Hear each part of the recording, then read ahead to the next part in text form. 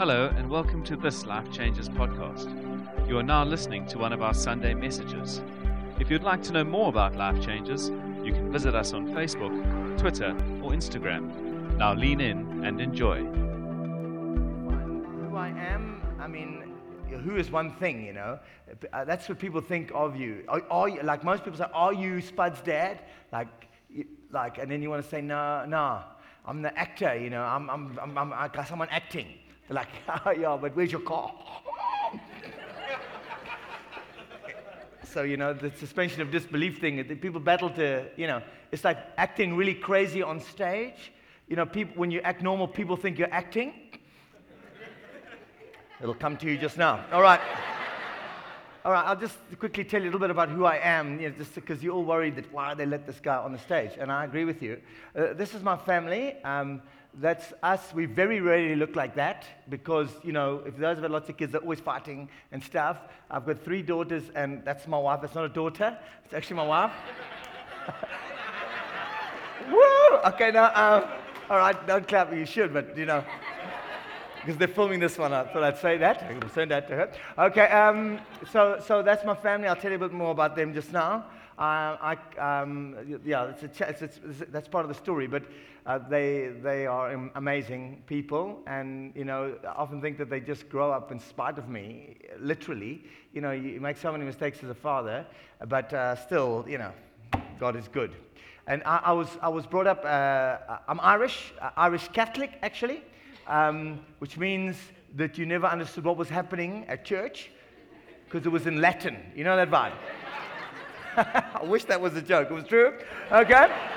It just means you knelt and you knew all the times what you had to do, and that was fine, you know. And then you got an ice cream if you talk too much or whatever. I was in Ireland, then I immigrated here. I come from a family of musicians. They're all slightly crazy. My father's actually the band, those of you who are older, a band called the Blarney Brothers, if any of you know who they are. They are my uncle and my dad, and so that's my family. I have ADD, I think I did mention that to you, so if I get slightly distracted in the middle, you know, I'll eventually get there, I'll swing back round, you know. Are there ADD people? Are there any other ADD people? One, just you can put your hand, okay, actually don't put your hand up, because you could, whoa, look, my hand. Okay, yeah, I understand. And is it like I make a joke? Those of you, I did a show here on Friday, and I play a guy who's slightly ADD in one of those, and I say that it's an advantage to be ADD now, that we understand it better, because it's an advantage once you finish school, if you can, because it increases your survival chances. Eh? If there's a wild animal in the bush, I will notice it first. I could forget about it again, then notice it again, you know. Especially if there's a chocolate. But I want to just say this, and I did say it earlier, but I want to say it again.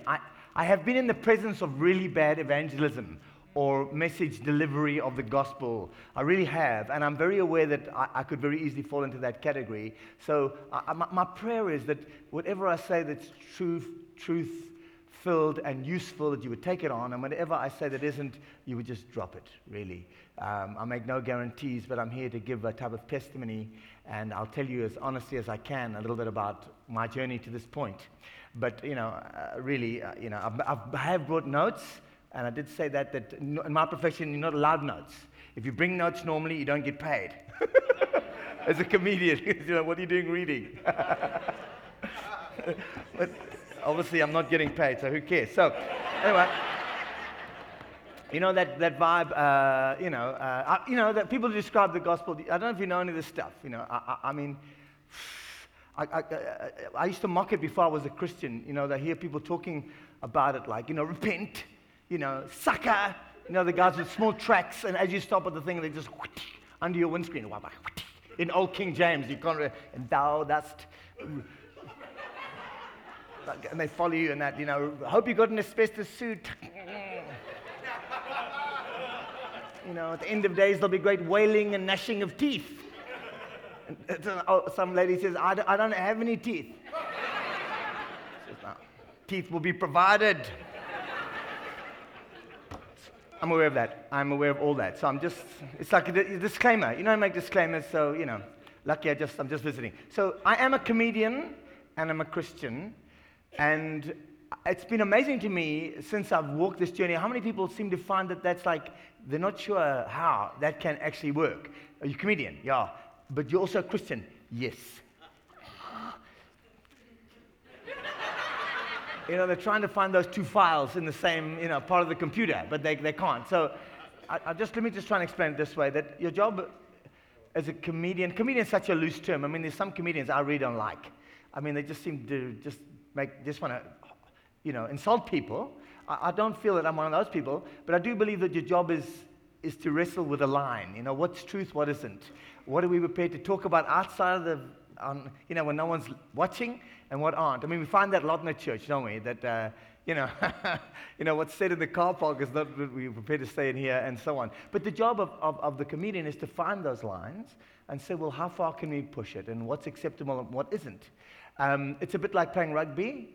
Iban Etzebeth, when the whistle goes and he's playing rugby, his job is to be the enforcer, to try and hurt people, and everyone loves that because that's actually his job for the 90 minutes or 80 minutes with an interval. Hey, but what he doesn't do is tackle, pensioners in the spa, because that's not really his job description, right? Everyone understands within the spa, that's not on. Whereas on a stage, getting paid to be a comedian, your job is to wrestle with some of the more difficult sort of concepts. And that's, and I feel I've been made that way, that I have that slightly dissident mindset. It's a big word. It just means that I think of things from funny angles, Can't help myself.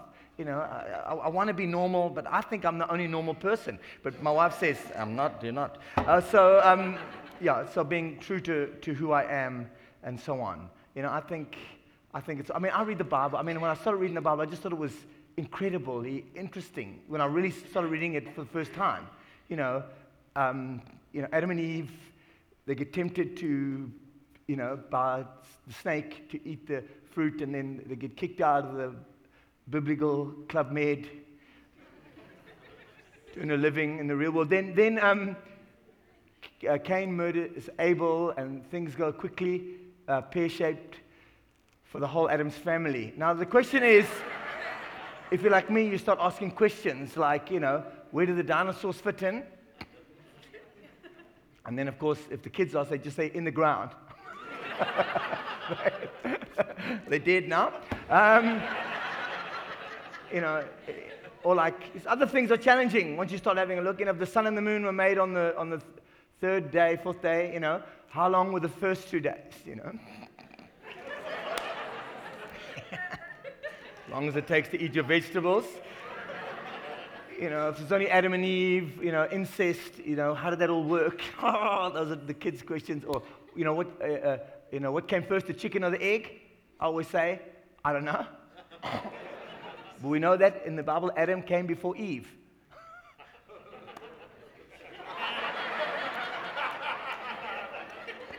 And it's been happening a lot since then. Okay. I want to look at. I just kept talking till Mark got nervous. I'm going to stop now. Okay, let's look at a scripture which I feel was put on my heart today to look at. And if this isn't your way, let's just move that for now. This is the scripture. I did make a beginning. Okay. So one night when the king, most of you know this story if you've been around the Bible or Christian circles for any length of time. So one night the king of Aram sent a great army with many chariots to surround the city. When the servant of the man of God got up early in the morning and went outside, there were troops, horses, and chariots everywhere.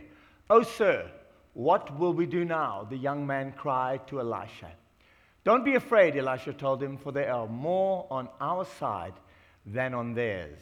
Then Elisha prayed, "O Lord, open his eyes and let him see." The Lord opened up the young man's eyes, and when he looked up, he saw that the hillside around Elisha was filled with horses and chariots of fire. We love these stories. I love these stories. I love that story. Because if you know, there was a small town. The king was trying to show off. We were just going to go and surround, take Elisha captive. and God just shows up with chariots of fire. Boom, thanks for coming, you're out. Have you noticed that, like, chariots of fire? I only thought of that today, that, like, does God really have chariots? I mean, does God use chariots of fire? Maybe not, but if they had chariots, we got chariots of fire. Hey. Ours are hot. It's like, just to show them who's who, you know, you got that, we got better ones. Never mind, maybe it's only me. Anyway, you know, they have chariots in heaven. Never mind. But all I'm saying is that everything is a visual representation. It's a lesson. It's something so we can learn. It's for us to learn. It's not just for them to win. But we love that. We love that. That happened at a place called Dothan. That was the town that it happened. And I happened to notice, we'll come back to that also. We come back to everything when you're ADD. But something else happened at Dothan, which is amazing, and that was the actual place where Joseph was sold into slavery by his brothers. They were around Dothan. They'd gone to Dothan. He went to meet them there. They grabbed him because if you read the story of Joseph, he was a problem child. His father had created a real brat. There was favoritism. The family dynamic wasn't great. He had favorite wives, favorite children. The family actually was in an absolute mess, the 12 brothers. And this toxic situation built to the point where the brothers said, let's get rid of him. Well, they didn't, and they sold him into slavery, also in Dothan. Now, we see in the first story how everything happens, and in Joseph's story, if you know the story of Joseph, it just goes on and on and on. And we know that Joseph knew God. He knew God. But yet we see this, he was in jail, and he was out, then he was a slave, then he was in jail. You know, this seemed to go on and on. He must have been praying. I mean, why? Why, when we pray one time, is the chariots of fire, the next time it seems to be silence? I'd like to just talk a little bit about my journey to this point before we get back to that. And I met my wife. I mentioned that. I married her, shame. I felt sorry for her. And no, we went out for a long time. We met. She's also a working actress, very, very good comedian, award-winning actress. And we met. We went out for a long time. We got married. I had my first child, Kaylee. I nearly forgot her name. And then my second daughter, Holly. I was traveling a lot at that stage. Korea was really taking off. I was doing work and writing shows. And I was in Mossel Bay, and I arrived back from Mossel Bay, and Lisa was going to pick me up, and she didn't arrive. I phoned home, and I found out there'd been an accident at home, and Lisa just said, get home. Just get home. She wasn't saying much. I rushed home. I got a taxi. I rushed home to find that my youngest daughter had been killed in a terrible accident at home. The car had rolled back over her. I just arrived back to carnage, you know, literally, emotionally, figuratively. And for those of you who've experienced that type of tragedy, you'll know that in one second, it happens so suddenly. 1 second, everything is sort of fairly normal. The next second, life is completely unrecognizable. You don't know who you are. You don't know how you feel. I just knew that my whole family was in an absolute mess. My wife was on the edge of her sanity. My elder daughter was feeling guilty. She felt that she was responsible for her sister's death. And so I had to move straight into, even though I was grieving and I didn't know what I was doing, I had to move into rescue mode. I was calling the same day, calling therapists and to get people around to talk, and I didn't know what to do. I was just hearing advice, and it was very, very hard. And I decided to do the right thing. I wasn't going to lose my whole family in a day. Which very man response, you know, be strong. Pity we don't always know what strong is, but, you know. My wife had the opposite response. She just went straight to Jesus. During the death of her daughter, she just prayed and she felt that God had spoken to her. And that continued after her, throughout the grieving process. Not so much me. I felt that I had to be the responsible, you know, unemotional. Let's just try and, you know. And what happened over a long period of time is that I ended up sort of emotionally flatlining by trying to do the right thing. I said, well, I can't function when I go into that deep dark place of depression. So I said, well, I won't feel that. I literally will stop myself. If there's anything that I feel is spiking me downwards, the music, I'll switch it off. I'll just refuse to go there. But for those of you who understand this process, you'll know that once you do that, you also cut off the top part of the graph. So if you have highs and lows, when you cut off the bottom, you actually cut off the top. So instead of having a natural flow, you have this sort of flat line emotional response. And that's what happened to me. It's not that you don't understand right and wrong or what's important. You just don't feel it. You don't have an emotional connection to it. You still think you understand what's the right thing to do, but you don't necessarily have an emotional connection to it. You just have these periods of sporadic anger at why the world isn't as it should be. That lasted for nearly 7 years, and then time I kept working as a comedian, which was, when I think back, was completely bizarre. And I had 2 more children. Again, God is good, even in the dark times. My career, I was given a gifting for this, and my career was doing well. And I had a son and then another daughter, younger daughter, Declan, and then a Grace. And I woke up one morning, and God has a wonderful sense of humor. And I never named my children, none of them. But my last child, when she was born, I just said, I woke up one morning and said her name will be Grace. And Lisa was quite like, I don't know, that's not your, I'm the one who decides the names. We would talk about it, then she would decide. That type of, the way women are, okay, no. All right, that thing, anyway. But I just woke up one morning and said, Grace. She said, oh, that's quite, it's lovely, it's maybe a little bit old-fashioned. I said, Grace is nice. I think we're going to go with that. She was like, no. But Grace it was. And because I think that was God just letting me know that Grace was about to erupt into my life, And so I was in the bath not long after that. Not that you need to know the details of that, but I'm just giving you a context. Lisa comes in and gives me the story. She says, I've heard that we just did this thing on stats at the church, because she was still going to church. She said, if I go to church every weekend during the week, the kids will, but you don't go, the kids will see that as sort of a hobby, right? But if you go 2 or 3 times a year, the kids you lead the way. They will start to think that maybe this might be worth considering as a reality. What do you think about that? I'm in the bath. And then said, would you like to go to church on Sunday? I said, and she was going to this new church called, funny enough, what was it called? Grace. Never mind. Now, I said, okay, what can you say after that? I thought, well, I better go. I still thought God was real, but maybe not in the way these religious folk talk about it, with all their ritual, and, God is much more, nebulous than that, It's not, it's not the way they make it out, where you're not allowed to do things. Anyway, I go to the church on Saturday, and sure enough, it's a bit like a church, like quite a community church like this, a little bit bigger, like more kit, more, like I'm just thinking, yeah, I'll spend a lot of money in this place, huh? They bring the basket around, I get immediate dinosaur arms. Hey! They're not going to get my cash, that story. Anyway. So, but nothing made sense about this place. That's all I can tell you. Like the guy who was the pastor, looked like a bouncer, and he was very interesting, but he didn't speak like with any sort of religious tones, and the guys, and no one was playing the right role at all. I said, no, but they're doing well, these oaks. I said, look at this. How is this working? What is going on here? How can this be doing this well, but no one really is doing a fantastic job? If I was, casting the movie, none of these oaks would have a part. None of them. So I thought, no, that really intrigued me, because I thought, what is going on?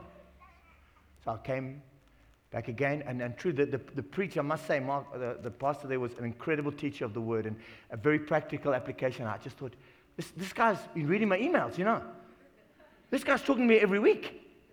And he even looks at me sometimes. I'm like, oh, no, I don't know what he's doing. So eventually, I'm the first guy in the car. Get in the car. Go, let's go. Get there. And one day I was sitting in the church, and it wasn't I don't think it was a deeply moving moment. It wasn't like there was a a call for witness, a call for salvation. Not a call for someone to put up their hand. I was just sitting there and I had this encounter. And suddenly I had this vision of myself like I'd fallen over, like a car had rolled over a cliff. Have you seen this in the movie? And then it looks like the guy's gone, but there's like a tree stump or something, and the guy's hanging on, you know? But that was me. I saw myself, and I was hanging on. And I could just see I was exhausted. And then I heard this voice, I had a thought. I'm not sure. It felt like a voice. And God said to me, let go. I'll catch you. And I remember that time like it's yesterday, you know, like the hope and the panic in my heart of, I can't, you know, you don't understand. I'm holding on by a thread here. If I let go and this is not real, I am going to shatter. I'm going to break into a million unfindable pieces, you know. I'm not going to be no use to my family. And God just said, didn't answer that. He just said, you let go. I'll catch you. And I just said, all right, here it goes. And my wife, no one knew beside me what was going on. I just said, okay, that's it. And I just made a commitment right there. I said, Lord, this is it. I'm yours. You just take me. And it was instantaneous, you know, like water filling a dry basin. I felt life return to me. Life, like the joy and the sorrow together. And the incredible thing is that it was almost the sorrow I missed more than the joy, because to not feel empathy for something else is such a cruel and terrible world. You know, not to feel pain when something is painful is a torture which is hard to describe. And I think a lot of us are in that place, guys. We're so numb, you know. Maybe I'm wrong, but I think it's what happens to us. Not always in this case, like me, quite suddenly. Sometimes it's very slow, but we like a frog in a hot kettle. We just suddenly get the sensitivity boiled out of us, you know.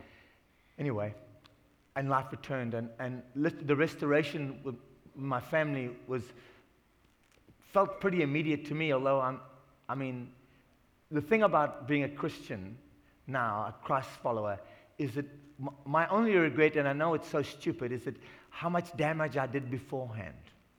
That you get the chance to work through and see, and God reveals that to you when you're capable of seeing it, you know. Because I thought I was quite a good guy. I was doing the right things. You must understand. You know, if only people would listen to me, everything would be much better.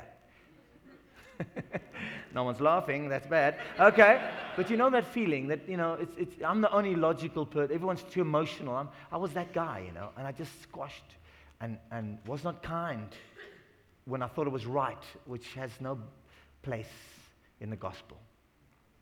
Anyway,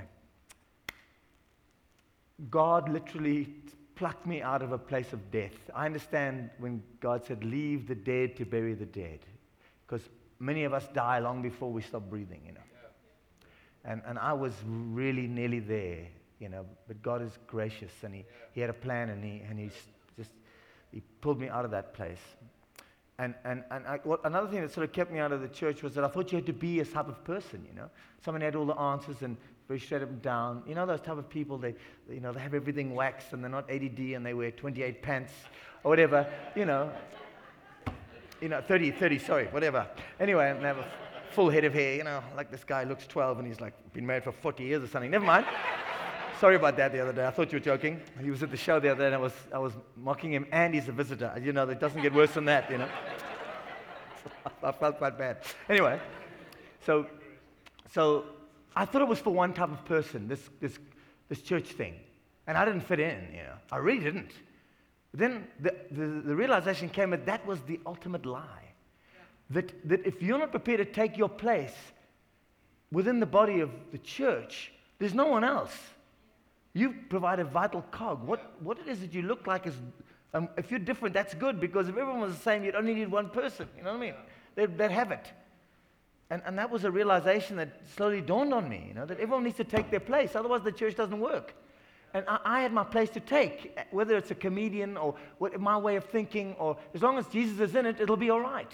You know, it doesn't have to be cruel. It doesn't have to be condescending. If you're a comedian, it can be insightful. Yeah. can be decisive. It can break open places where the darkness hides, and we say it's okay to talk about that because it's real, isn't it? Let's talk about it, Maybe that's part of the comedian, to speak truth to power. That's part of our calling too. And I realized that was part of my calling. Quickly, at the same time of that tragedy going on, life is like this. A young girl came to live with us, a young baby, in fact. And when she first arrived, it was very hard for my wife. She was a child born out of wedlock to a very young girl. You might have seen it when my family, I had one of them was, slightly more dark-skinned than the others. And it was great. We just at the beginning, Irish, get out there, son. Come on, stop that, sunbathing. Stop it now. Stop it. You see what's happening here? It's not my fault. Sorry, guys. Anyway, so in the beginning it was very tough because we just lost a child. So literally in the beginning, when the mother was unwed, and she was a relative of the lady who was working full time in our house, and a wonderful young girl, but she literally had no means, and said, "Could you stay with her grandmother?" So, and we just said, "Listen, it just can't be right now," because every time my wife saw a child, she sort of burst into tears, So it just is not fair on her. So it took a short period of time, but about 9 months to a year later, that little child arrived back, and now she was walking around, and she just sort of stayed after the holidays. They just sort of saw her hiding around corners, and said, "Okay, that's fine, it's fine. No, we're ready for that. It's fine for a while." And then so eventually needed to move in. So where's she going to stay? Can't stay with you, Gogo. She's a young girl. So we made a bed and just the normal stuff, as if someone was visiting for a while, and then boom. We realized the mom was trying to make a living elsewhere. It's fine. A few years later, actually 4 or 5 years later, she'd been staying there for a while and was really quite part of the family. Found out her father had passed away, because she knew her father. They weren't married, and there were some complications, but she'd seen him a few times, and he had passed away. And my eldest daughter, who now is here in Cape Town, lined me up with all the rest of the kids. There was 4 of them, all these tots, like almost vanishing into the floor, little one. And Kaylee said, Dad, Kaylee, Fiona's upset. I said, "Oh." Yeah, it says her dad died. I said, "Yeah, I know." But said, "Dad, I've told her not to worry." You just know where that's going. You're just like, "Oh boy, here goes." Says, "I've told her not to worry. I've told her you'll be her dad." Hey. No, children have got it, eh? Children understand. There's a need, you're a dad, there, go for it. You're like, what can you do, really? I mean, what is the answer to that? You just, no. And I said, "Okay, of course, love. Yeah, that's great. That's great, love. You can call, that's fine. Of course I'll be your dad. No problem." They don't understand. You're like, you realize that you've made a commitment to that. Now, the years go by, and it was quite complicated. It was fine. They would grow up as a family, and the mom, we think, her mom, Mbali, I must honor her. She was an incredible woman, and really did her best for her child in very difficult circumstances. And she was around and honored her daughter, and it wasn't one of those like, just, I'm out, but through tricky situations. And they had a good relationship. The mom, about 4.5 years ago, encephalitis, died overnight. It was a tragedy. I remember I was working in PE. I had to fly back home. Disaster. And there was no living relatives except the great-grandmother. And I said to Fiona, "My love, well, what about, do you want to do this thing? You are part of this family. Can we just make it official? Are you okay with that?" Spoke to, obviously, her great-grandmother. She was so excited. Said, absolutely, there was no one left. And we started to go through the process of adoption, which is very complicated. And I understand why. And I think it should be, not complicated, but I don't think it should be too easy. Too easy come. We're not, I try to explain to people who are outside the loop of this thing that we're not, people think it's I don't know what people think. This is a human being, with a family. We're not colonialists, I'll have a farm, thanks, and a child. I'm Madonna. I'll have you. Okay, It doesn't work like that, You have no right to that child, You've got to treat carefully. It's complicated. So we started that process, and Fiona was very excited. And we went through that process. And now Fiona always she tells me all the time, that I'm your favorite, hey, Dad. Don't tell them, it's fine. They don't have to know. But I'm your favorite. I say, yeah, I'm your favorite. I'm your favorite, And has anyone been through adoption here? Anyone in this thing? It's an incredible thing. And in our country, we've been challenged with that it's not about now usurping one culture into another culture. We've realized that it's about a sharing, that you can be that and that. You must know your heritage. You must honor the people who have got you to this point. But we'll take it now. And you don't have to be one thing or the other. You can be both. You can have just families that love you. You don't have to choose. You know what I mean? That's how you honor. You honor your family. And we honor them too. But now you belong in this family like you were born into it. See, that's the difference. You have rights here, the same as everybody else. And that you saw that child just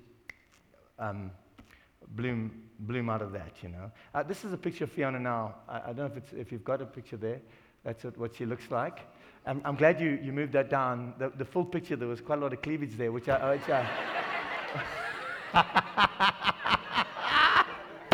earlier I was like, I didn't realize I was on the photo. Anyway, she's gorgeous, eh? She's gorgeous. And obviously people don't know I'm her dad if I'm walking around with the kids. They think that she's just a free agent and I just walking behind looking at all these boys. Is it, eh? What are you looking at? Anyway, she's 16 and she's such a blessing. And what you lose, and I'm not saying that God takes it or evil, it's just sometimes circumstances. But God is so faithful to restore. What you think is gone forever, you think you'll never feel again, you'll never love again, and suddenly you have more than you had. It's unbelievable. I don't know how. It always comes from the side. God, you don't see God moving sometimes like that. You don't see it happening, but suddenly your eyes are just opened and you say, hey, this love I have for this child, I never believed it possible. Unbelievable. Such a gift. Only God can do that,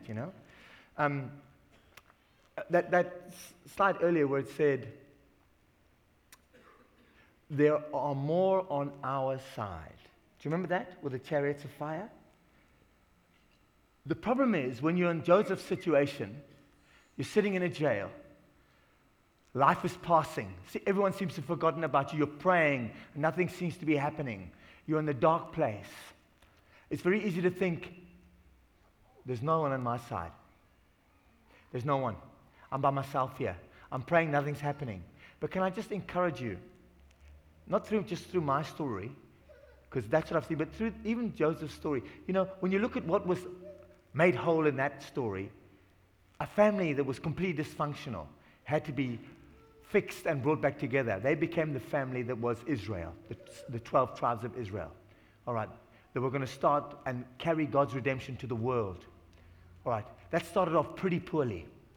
Okay, but yet God said, I've got a plan for those people who want to kill each other. But it's going to take some time because, you think war is easy, pal. Just take out a panga or a gun and start smacking or shooting. Fixing families, now that takes quiet, delicate surgery. All right? Doesn't happen overnight, but God has the way.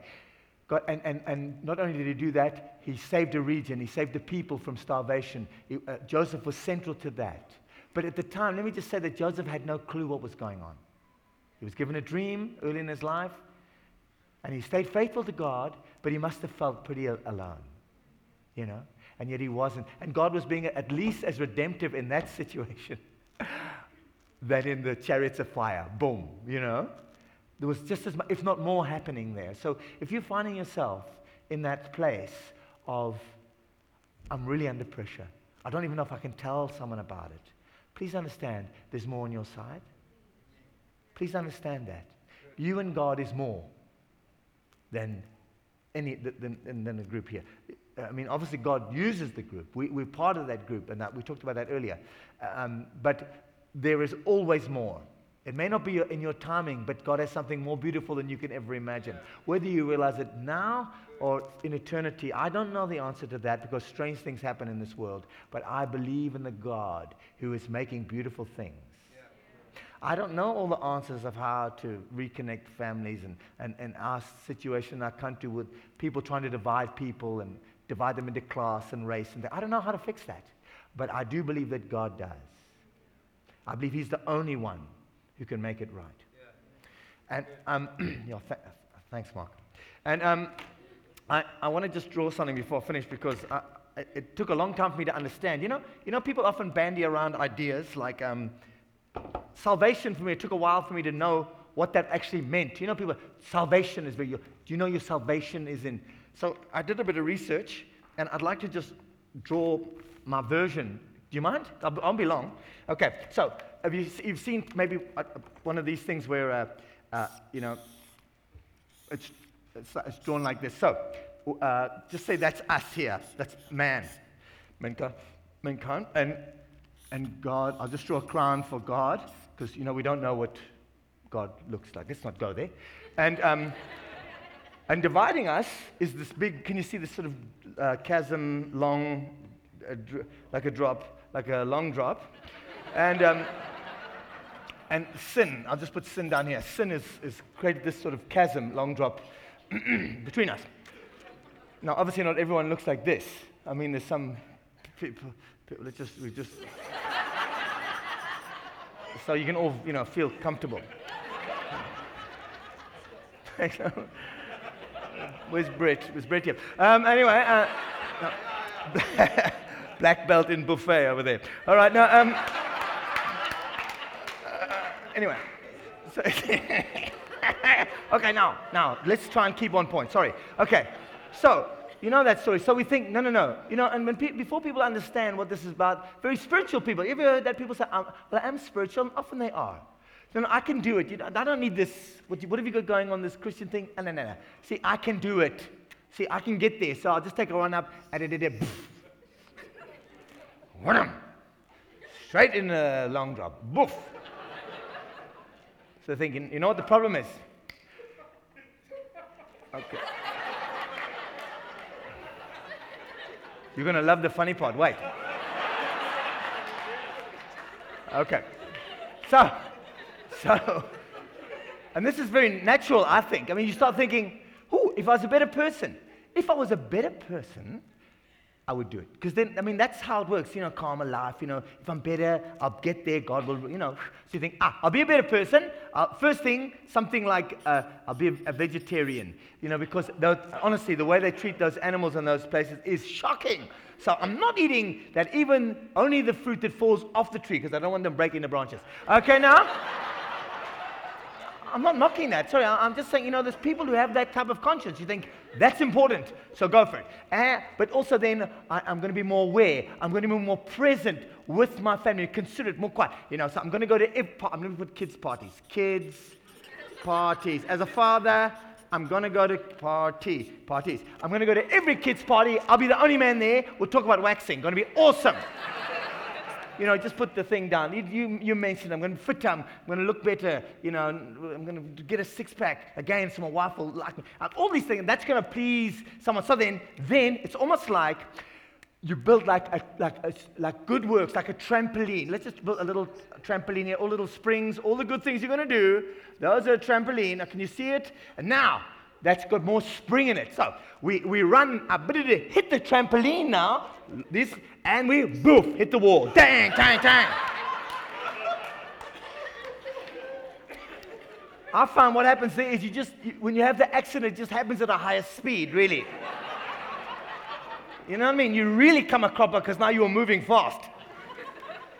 All right, so does that ring a bell? I hope it probably does. Now, but then you get another view which says, this is a great story, like this story, sort of, but I'm not even here. I am actually somewhere down here. Okay? But I'm not as bad as the other guy down here.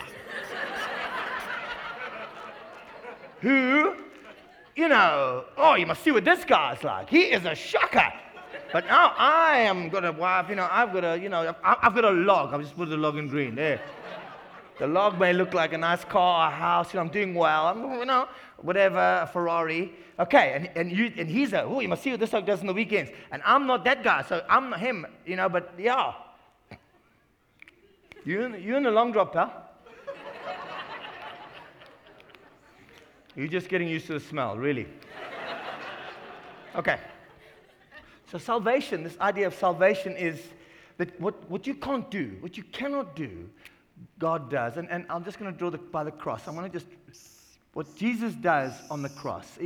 And I mean, Jesus is not just doing one thing on the cross, but this is maybe the most important thing that he's doing on the cross. He's showing us how do we surrender. He's doing a whole lot of stuff to God. I mean, but through this, he provides a bridge, a platform for us to access God immediately through no, having to jump through hoops immediately. Now, our journey towards who we're going to be, in my experience now as a slightly older person, it doesn't seem like it's immediate. There's an immediacy with God. When God arrives, there's something that changes immediately, but to become the best version of yourself, that doesn't seem to happen overnight. It's a journey, becoming the person you're meant to be. God's patient with you. He'll work at the speed you are able to work at, He's patient. And that's called grace, all right? Grace, that's what we call. Now, grace is as most of you theologian people will know, it's not just about forgiveness of sin, everything you do. Grace is the very fuel of life in the biblical sense. Grace is, a sinner, me, needs grace for forgiveness, but a saint needs more grace. Because everything he does or she does is fueled by it. Yeah. Otherwise, it doesn't work. Yes? Yeah. Grace is the fuel of the saint. Yeah. Okay. So when you start moving into the work of Jesus, of God, you need more grace all the time because it's not by your own strength. Yes? Okay, good. Now, the last thing I want to talk about, let me do a little shower here because, I'm just doing a little shower up there because also you're washed clean by the blood because if you're down here, you could just monkey climb all the way up like a coconut tree climber and you get like a little shower at the top. They're called washed by the blood of Jesus. And that worried me when I first heard about it because it just didn't seem like, how could that wash you? It seemed like it would just make it, it seems worse. Am I the only one who thinks like this? Those sort of Christian phrases freak me out, Bride of Christ. I don't want to be a bride. I don't want to. But you understand, I like the thing of prison or something. But I understood that sorry guys, I'm lowering the tone, but understand this. The washing of blood is washing at a DNA level. Yeah, at a foundational molecule level that we are transformed. Do not be conformed, but be transformed by the renewing of your mind through the washing of the Holy Spirit. That God is always at work changing us so that we don't have to try to be better, we are better. Yeah? We become new creation. We don't have to act like we're new because we actually are new. We feel new. We can hardly stop talking about it. Never mind. Okay, and the last thing I want to draw is I want to draw a little railing here. Just on the top of that with maybe a few balustrade points. Because what we want to try and avoid is, some people wait till they're older or old, to cross the line of faith. It's like a life insurance policy. That's nearly ending. I better get across there now.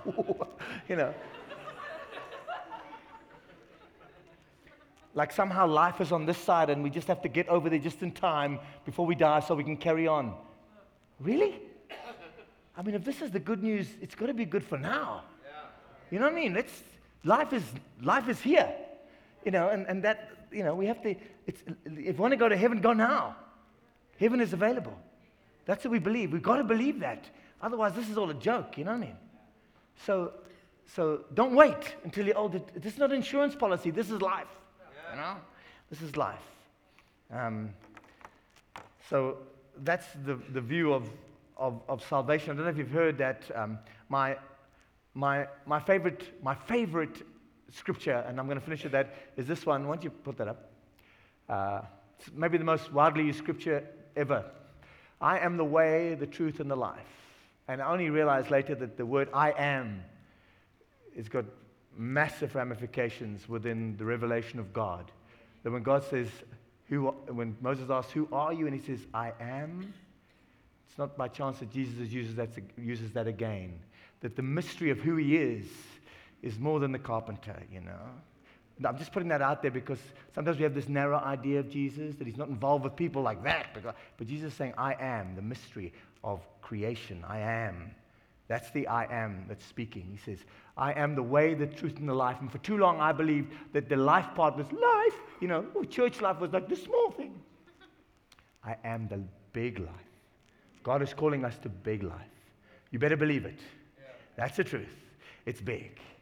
And it's alive. Yeah. And I've realized that. I've waited too long. And I'm just, thank you. Thank you for having me here today to be able to give you a small crazy testimony about how the only one who can save has taken a deep interest in someone even like me, who really tried his best to really mess up his life. And yet God has a place for me. Thank you so much.